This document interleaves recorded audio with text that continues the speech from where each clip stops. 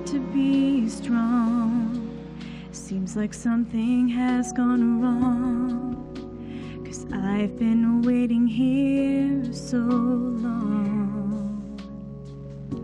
But you see each tear as the months have turned to years. For some reason you must want me here. I can see you're breaking up my fallow ground, and in this season of such barrenness, Lord, I have found you are in the waiting, in that moment of my life when my faith and hope collide, while my heart's anticipating how and when you'll move, 'cause that's when you prove you are in the waiting too. So plant your seed till it's living, Lord, in me. Make me all you want me to be. Unveil my eyes if I've exchanged the truth for lies. Give me faith so I can see the work that you began, you will complete in me. And I don't have to understand the place you're keeping me. No, you are in the waiting, in that moment of my life when my faith and hope collide, while my heart's anticipating how and when you'll move, 'cause that's when you prove you are in the waiting too. You give me water in the desert, you lift me up on eagle's wings. So from way up high I can see my life from your view of things. And though I've cried out for an answer, I believe that I can say, thank you, Lord, for every answer you've delayed.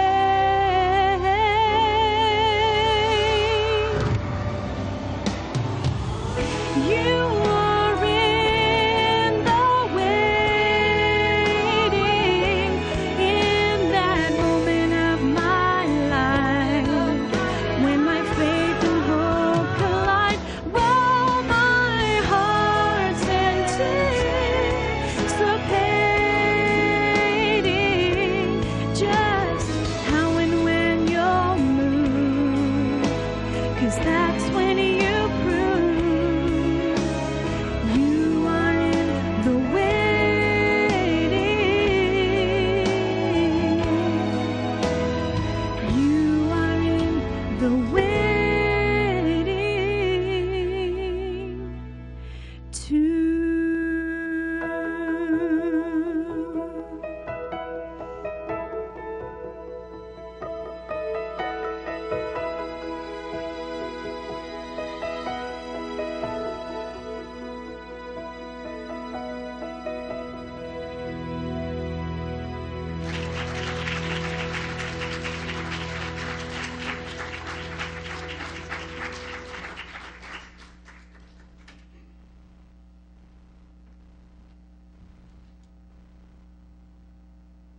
Amen. That was very, very wonderful, and very much in line with the message, which is always nice. And I love that song, On Christ the Solid Rock I Stand. It's so strange how our God is so incredible because I don't remember all the details, but I do remember sitting on my grandmother's lap, and she played the piano. And she sang that song to me, and when I came to this church, and I've told the story before, but I think it's a blessing, is that when we sang the song initially after I was saved 16 years ago, and that song just came back to my mind. I'm thinking, Lord Jesus, you were calling me even then. And that's precious to think of how our God calls us. It's amazing. We're going to go to the book of Luke, chapter 24.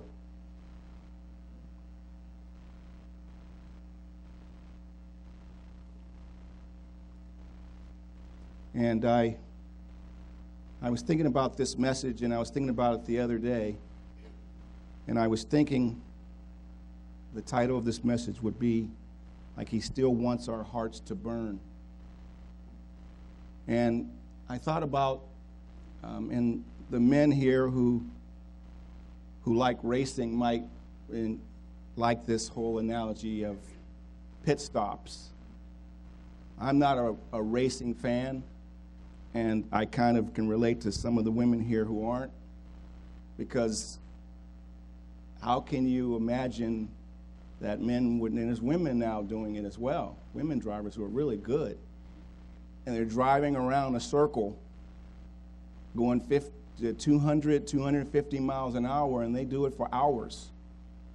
And, you know, those who love that, you know, God bless you, but that's kind of like hard for me to understand. But I thought about that as being kind of a comparison to the way our walk is. Because if we think about driving, generally speaking, we don't drive like that every day. I don't get up and drive 200 miles an hour for such a long period of time. I drive to work, and then I come home, and then I drive for a period of time. It could be like, for Toyotas, there's like a 5-month period. It's like 6 months or 5,000 miles before your first service. So what happens is, after you go that distance, 5, 6 months or 5,000 miles, you go in and you get an oil change or whatever is needed.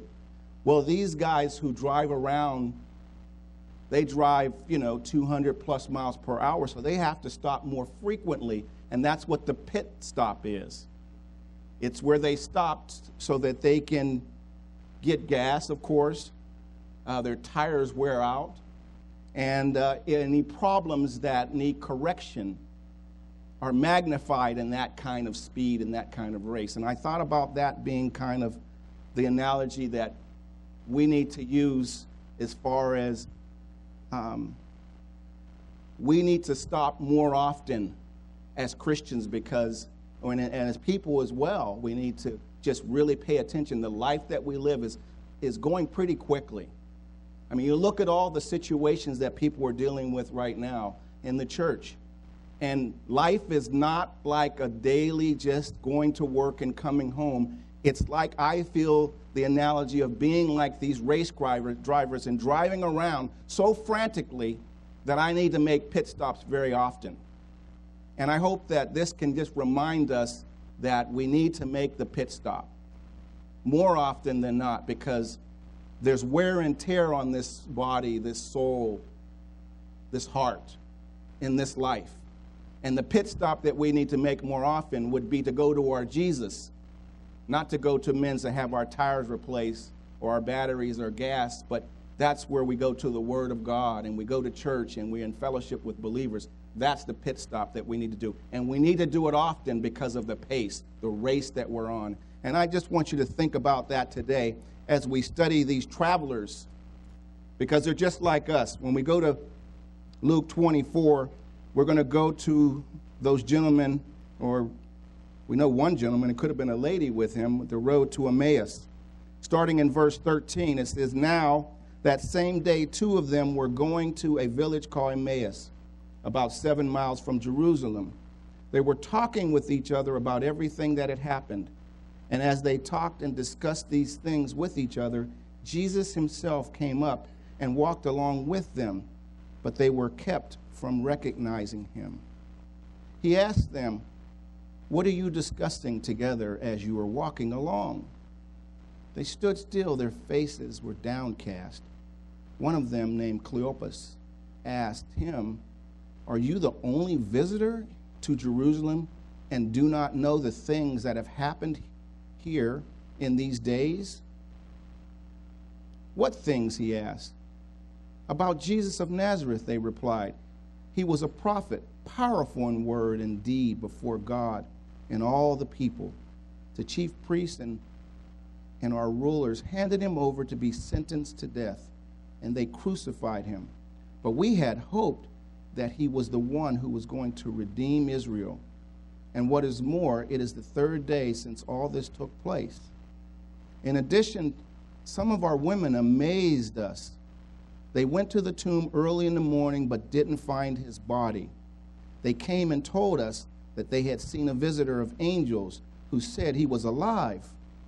Then some of our companions went to the tomb and found it just as the women had said, but him they did not see." He said to them, "How foolish you are, and how slow of heart to believe all that the prophets had spoken. Did not the Christ have to suffer these things and then enter his glory?"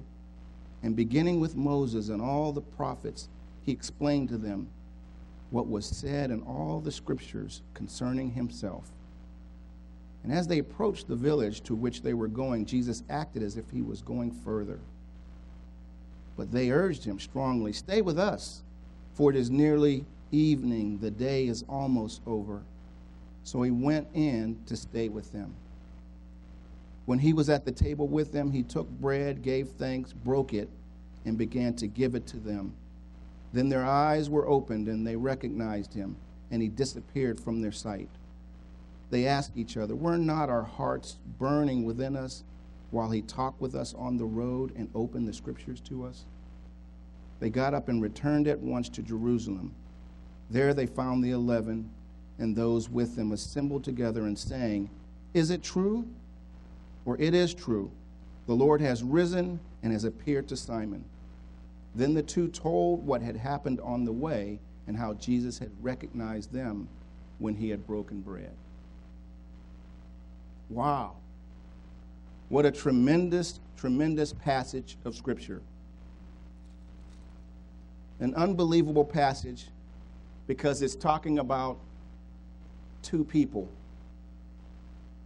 who had anticipated that something was going to happen that was special. And their anticipation was that Christ, the one they had expected to be the Savior, to redeem Israel, that he was going to do something miraculous. He was going to save them. They anticipated that. Now, if we go back 24, and we're going to go to verse 9.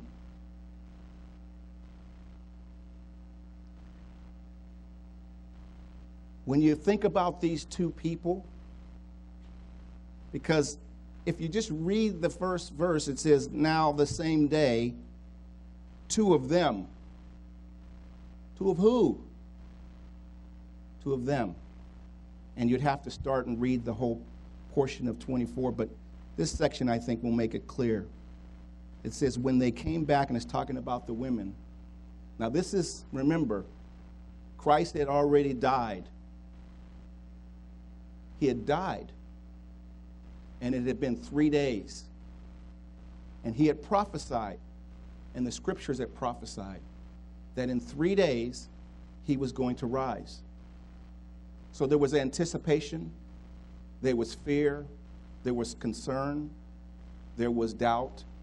There was a lot of emotions that were in this region that we can't fathom and can't really talk about because we weren't there. But I can tell you the emotions were very deep in that area because there was expectations and there was thoughts and there were questions and there was a lot of hopelessness because they had gotten to the third day. You know how you anticipate something and the day comes when it was supposed to arrive and you were supposed to get this thing in the mail or something special was going to happen, someone was going to call you that was really important to you, and that day passed.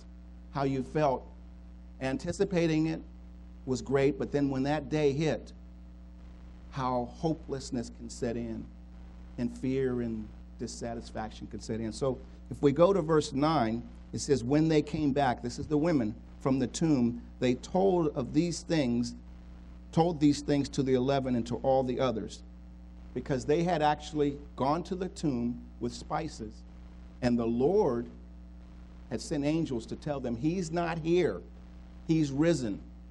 So they had a message now. They were kind of stimulated now to say, maybe it is true.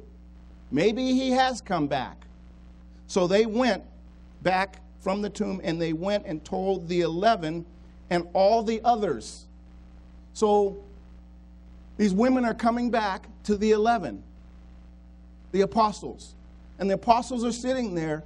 They're hurting because it's the third day and no Christ. And the others. There was other people with them that were listening to this word. And these two on the road to Emmaus were in the group of the others. So they had just heard. It was Mary Magdalene and Joanna and Mary, the mother of James, and the others with them, who told this to the apostles, but they did not believe the women because their words seemed to them like nonsense.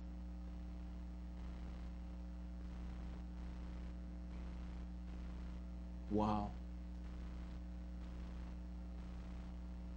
Like nonsense. One version, King James Version, which I really liked how they put it, says their words seemed to them like idle tales, and they believed them not.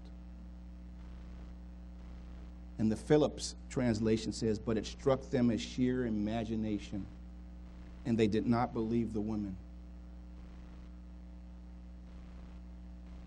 They stopped. They met the Christ.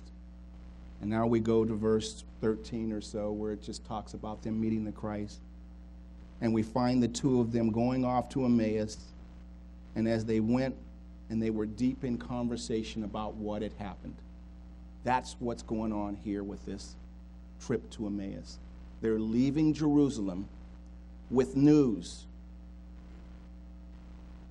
And they don't know how to process it, but obviously it says that it seemed like sheer imagination. They didn't get it. And that's why when the Lord came up to them, it says that they stopped and their faces were drawn with misery. When the Lord came up, he says, what's going on? What's happening? What's happening? What happened? Why are you walking along? Why are you discouraged? Why is your face downcast? And then they go on to tell him the story. And they end with, but they did not see him.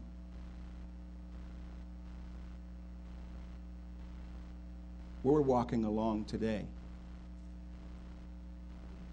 on a journey just like these two people. And what do we see? And my first point is just as we travel down the road, what do we see? What road? Our road. Your road, my road. What do you see? What these people saw was that Christ had not risen. They didn't see him. They didn't feel his presence. Why? Because they had anticipated how it was going to happen. They anticipated how God was going to reveal his plan to them. And their expectation wasn't seen.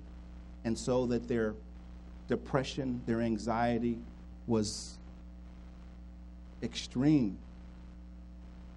What do we see? What do you see as you're walking down your road? Do you see foreclosures rising?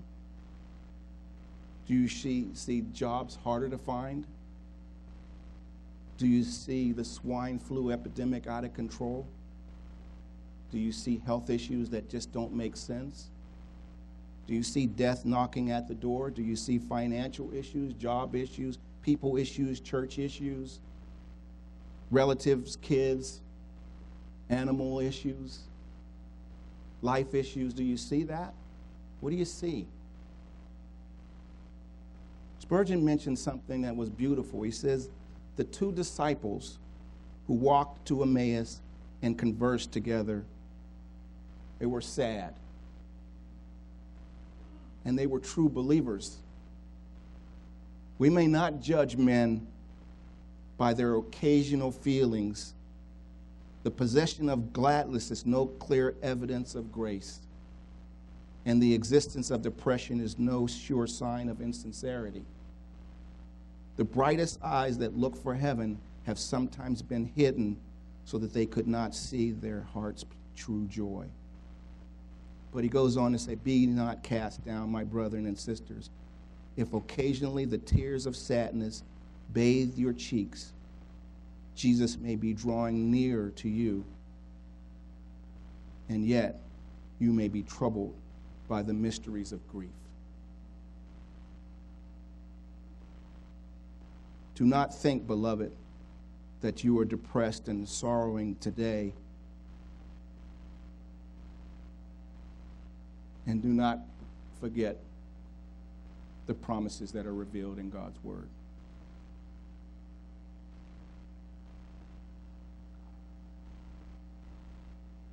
Look at what's happening. As we travel, look around. Look inside. What do you see? What's bothering you? What's concerning you? These people were concerned. But the reason that they were concerned is because they didn't see their Savior. They didn't realize that he was there walking along with them. And isn't it amazing how we can do that? If we're true believers today, Jesus is walking along with us right now. He's in this room, and everywhere we go, he's there knocking on our door saying, it's going to be all right. You remember the promise I gave you? You remember how I showed you this revelation about what was going to happen in this situation? Remember how I blessed you? Remember how I opened this door for you?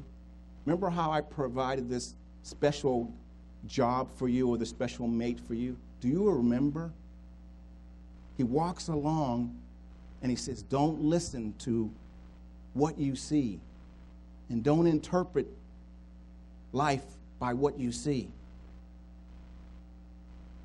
He walked along with them with the purpose, and he listened to them. You remember how it says that Jesus said, what's going on? What are you feeling? What do you mean? What things are you talking about? He asked us the question today, what's bothering you? What's concerning you? Why is your face downcast? Why are you so concerned? Why are you troubled?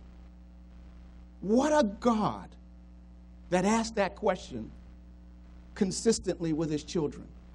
Why are you so downcast? And they said, don't you see? Don't you know? Do we sometimes say that to the Lord? Don't you understand? Can't you see? Don't you know what I'm going through? Can't you see how I'm feeling in my household? Can't you see the pain I'm feeling as I deal with my spouse? Can't you see the fact that I don't really know if my job is going to be there? Don't you see that? Don't you know what's going on in Jerusalem, in San Ramon, in Danville, in Alameda County, in America? Can't you see it?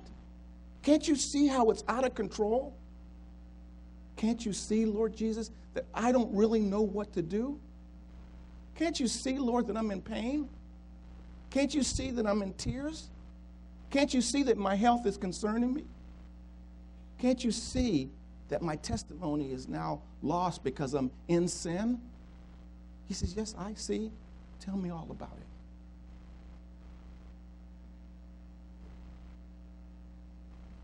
Tell me all about it. Isn't it great that he didn't go in and say, I know what you're going through. I know you doubt that I came. I know that you doubt that I'm the Messiah. I know you doubt that I'm now been reborn in 3 days. I know you don't see that. I know that you don't realize that I've been risen. And you don't agree and you don't believe that. I know that you don't believe that. And let me spank you because you don't believe. Let me discipline you because you don't really understand and you didn't trust me. No, he says, what things? What do you have to say? What's going on? And then our second point is Jesus, master of corrective vision. Only the bread of life will open your eyes and minds. And that's beautiful because he did get a little bit strong with them, but it was gentle. Because it says, as they walked and talked along, Jesus himself came up along them, and he said to them, after hearing their story and after hearing our story, because we give him a good story, don't we? We're good storytellers. Lord, don't you get it? Don't you see? Let me paint the picture of why I should be in agony, why I should be discouraged, why I should be depressed. Let me tell you. So we paint a good picture. We're great salespeople. So he listened to their story, and he said to them, how foolish you are. How slow of heart to believe all that the prophets had spoken. He says that to me. He says, Ron, how foolish you are. Not mean, not to put me down, but to correct me, correct my vision. He says, how foolish you are. How could you be downcast? How could you look around and not see me? How could you walk down and not realize I'm right there with you? Didn't I tell you I'll never leave you nor forsake? Did I make a mistake with one of the words? Did I leave something out? Did I say I might leave you and I might forsake you if you don't deserve it? Or did I say I'll never leave you nor forsake you no matter what you do? I will never leave you. He said, did not the Christ have to suffer these things? He said, did not the plan of salvation have to work out like this? I had to come. I had to be beaten. I had to die for you. I had to do that. And he explained to them what was said in all the scriptures. Now, Adel was a walker. This was a 7-mile walk. Adel walked 7 miles. He probably can do it in an hour and 45 minutes.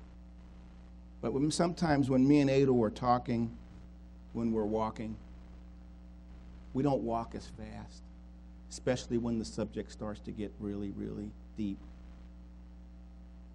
I really don't think they were walking fast. Because you know how you walk, and how I walk when I'm downcast. How do you walk? It's like we mope around. He says, why are you so downcast? The Lord saw it. He saw it in their body language. It's like, oh, woe is me. We're sad. And they had a reason to be sad. Because their perspective, what they saw, wasn't right. But he's the God of correcting our vision. So what did he do? He opened up the Word. And you know, may I never, ever put down the Word. He helped me to see that the importance of reading the Word more often than not. Because God laid it out in the Word. And it says he opened the Word to them. He explained from the beginning to the end of what was going to happen and how the prophets predicted it. And their step changed. I believe they walked differently.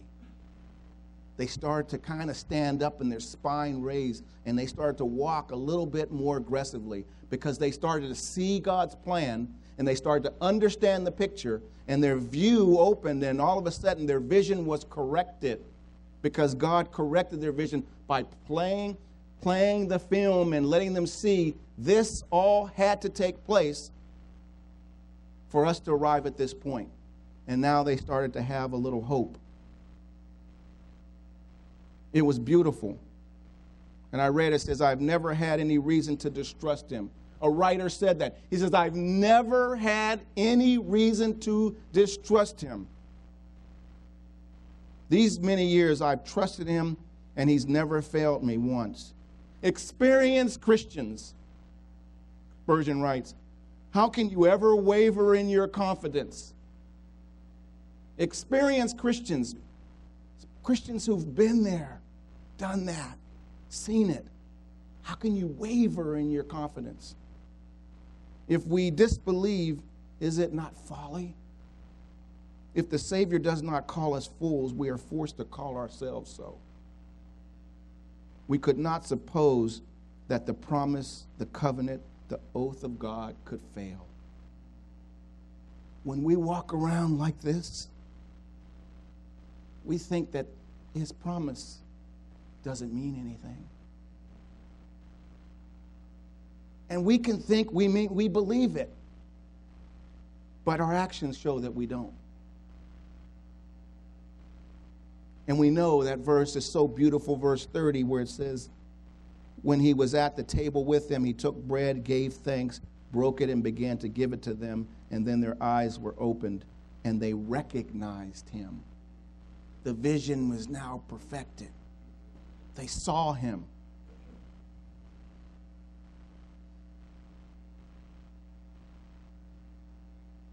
I read the story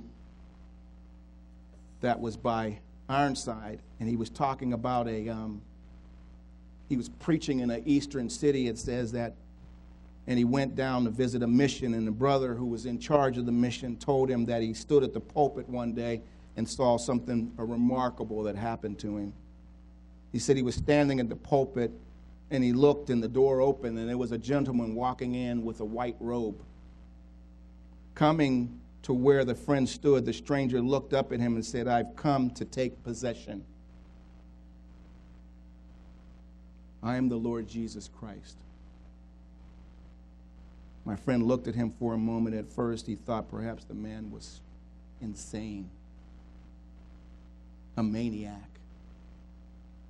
And then he said to him, because God gave him wisdom, he says, you say you are the Lord Jesus Christ. And he says, yes, I am. He said, let me see your hands. So the man confidently held out his hands. He says, oh no, you're not my Savior. My Savior has the prints of the nails in each hand. And it says the man looked really hard at him. And then he turned and left. When the Lord broke bread, I could see him, because as he's walking, probably walking down like this, hands, he broke bread, and then he gave it to them. He says their eyes were opened. Because he broke bread, their eyes were opened. Because he revealed the word, their eyes were opened. But it's because they saw the nail prints, their eyes were really opened. They saw the evidence of the Savior.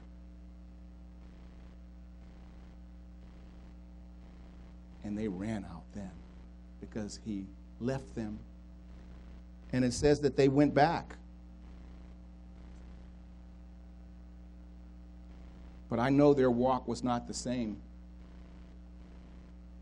because the verse says,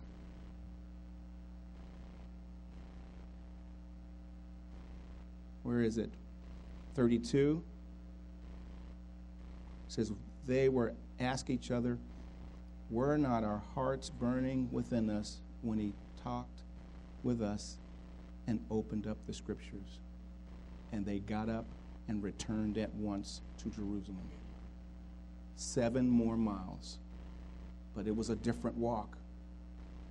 It was exciting. They were not downcast anymore. And that's our Lord's.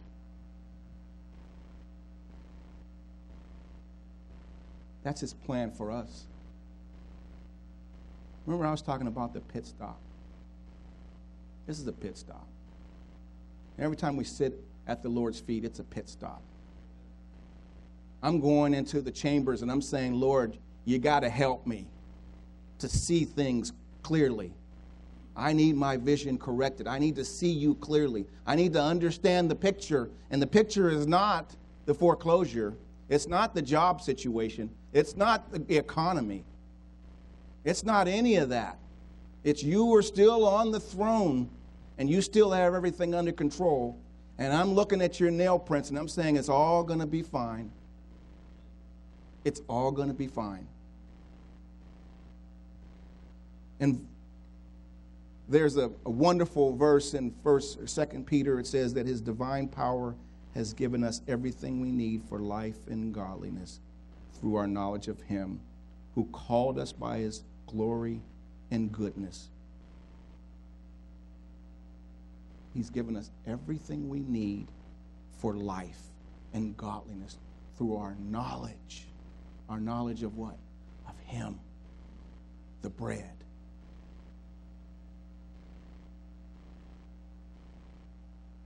And I was reading a quote by this gentleman, Stanley Jones. It says, faith is not merely you're holding on to God, it's God holding on to you, and he will not let go.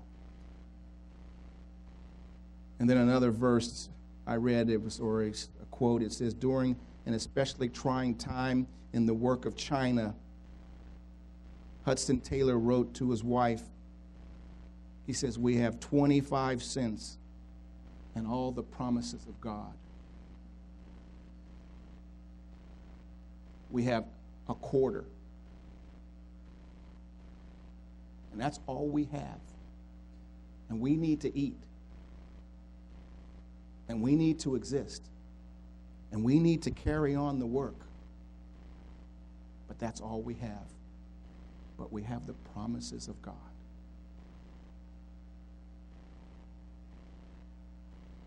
And my last question, which is the last point, is, are our hearts burning today?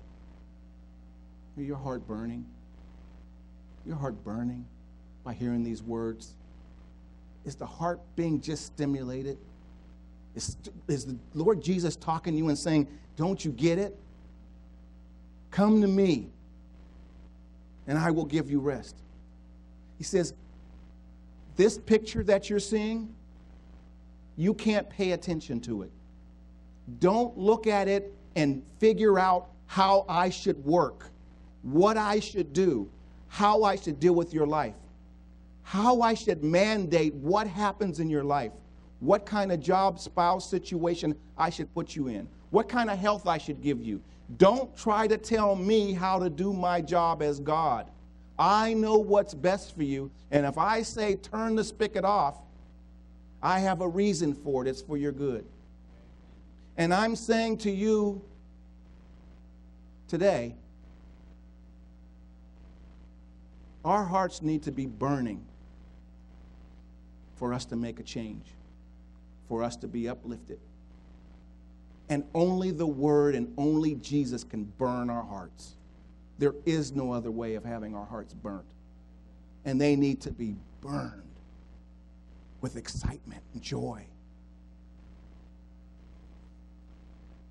Martin Luther says, come, let us sing a psalm and drive away the devil. Let us sing a song and praise him and drive away Satan, who's a tempter, who's the discourager, who's the one that says, that doesn't make sense. Why isn't your God coming through? Why are you having to deal with that? Why do you have a situation with your spouse?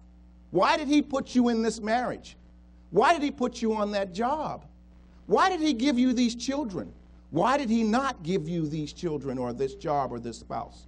Why did he do all these things? And Satan says, please look around at it and judge it by my parameters.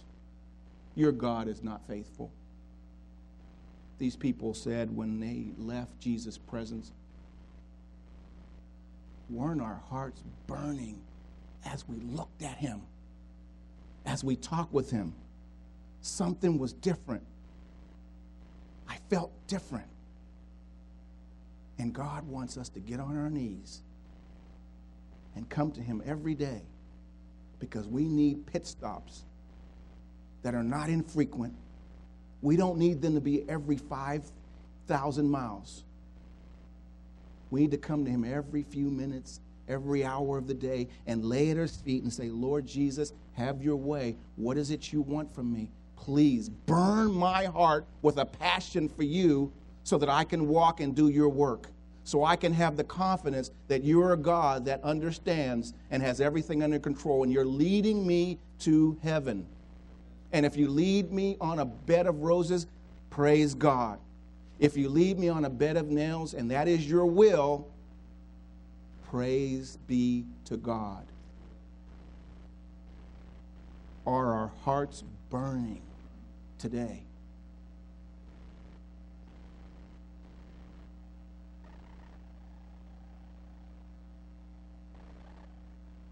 Spurgeon wrote, he says, we make ourselves suffer needlessly.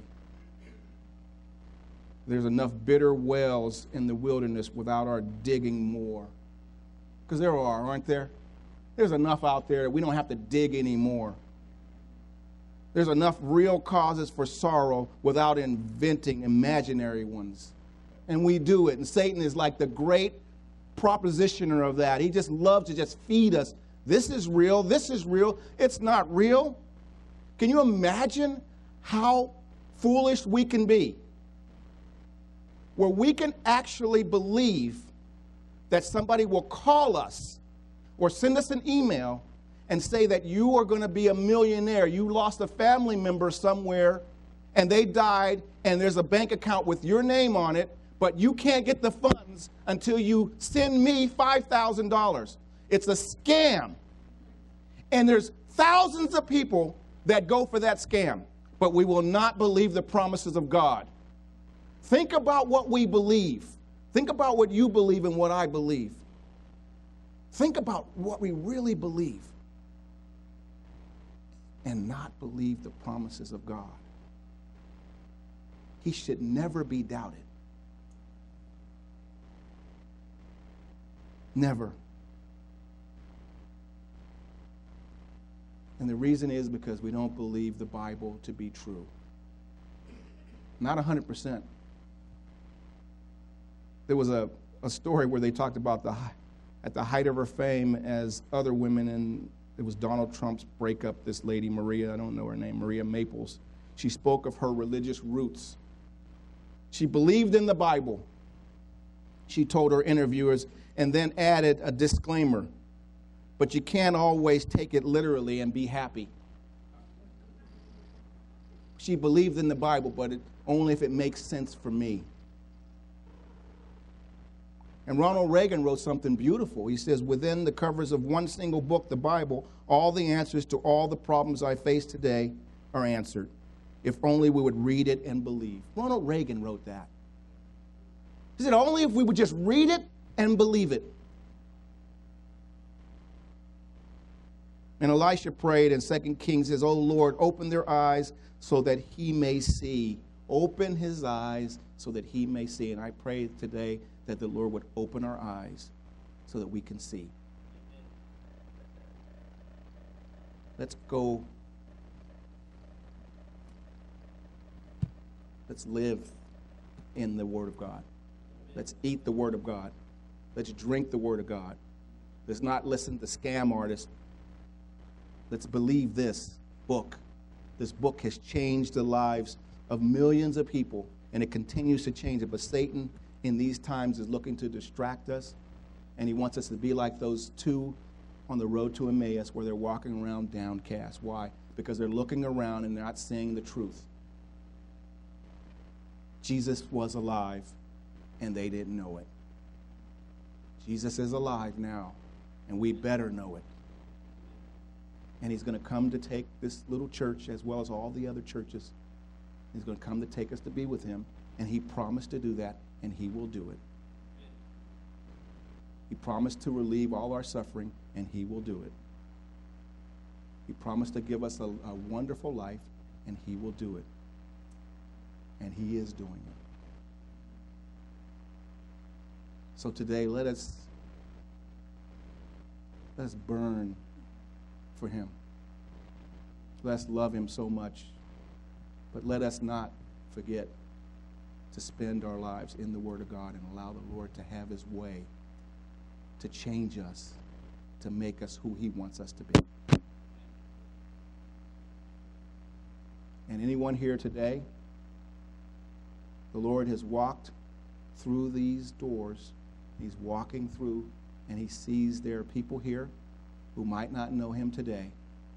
And he says, you can actually be saved as well today, because he's interested in bringing you to a knowledge of Christ. And if you want to do that today, I would just ask you to just come to someone today and tell them, Ado's here, Sylvia's in the back, and Bill is here. And say, I want to get saved. I want my heart to burn for Jesus. I want to have hope. Let us pray. Lord Jesus, we do thank you that you do walk with us, that you do come and intervene in our lives. And we need your intervention in our life today with all the problems and situations and issues that are going on in this world, Lord, that can drive us away from you, but help them to drive us to our knees. Help them to drive us to our Bible. Help them to just drive us to the cross. And I just glorify your name and love you, Lord Jesus, for what you're doing in each one of our lives in this small church in the valley. May you continue to bless it in your name. Amen.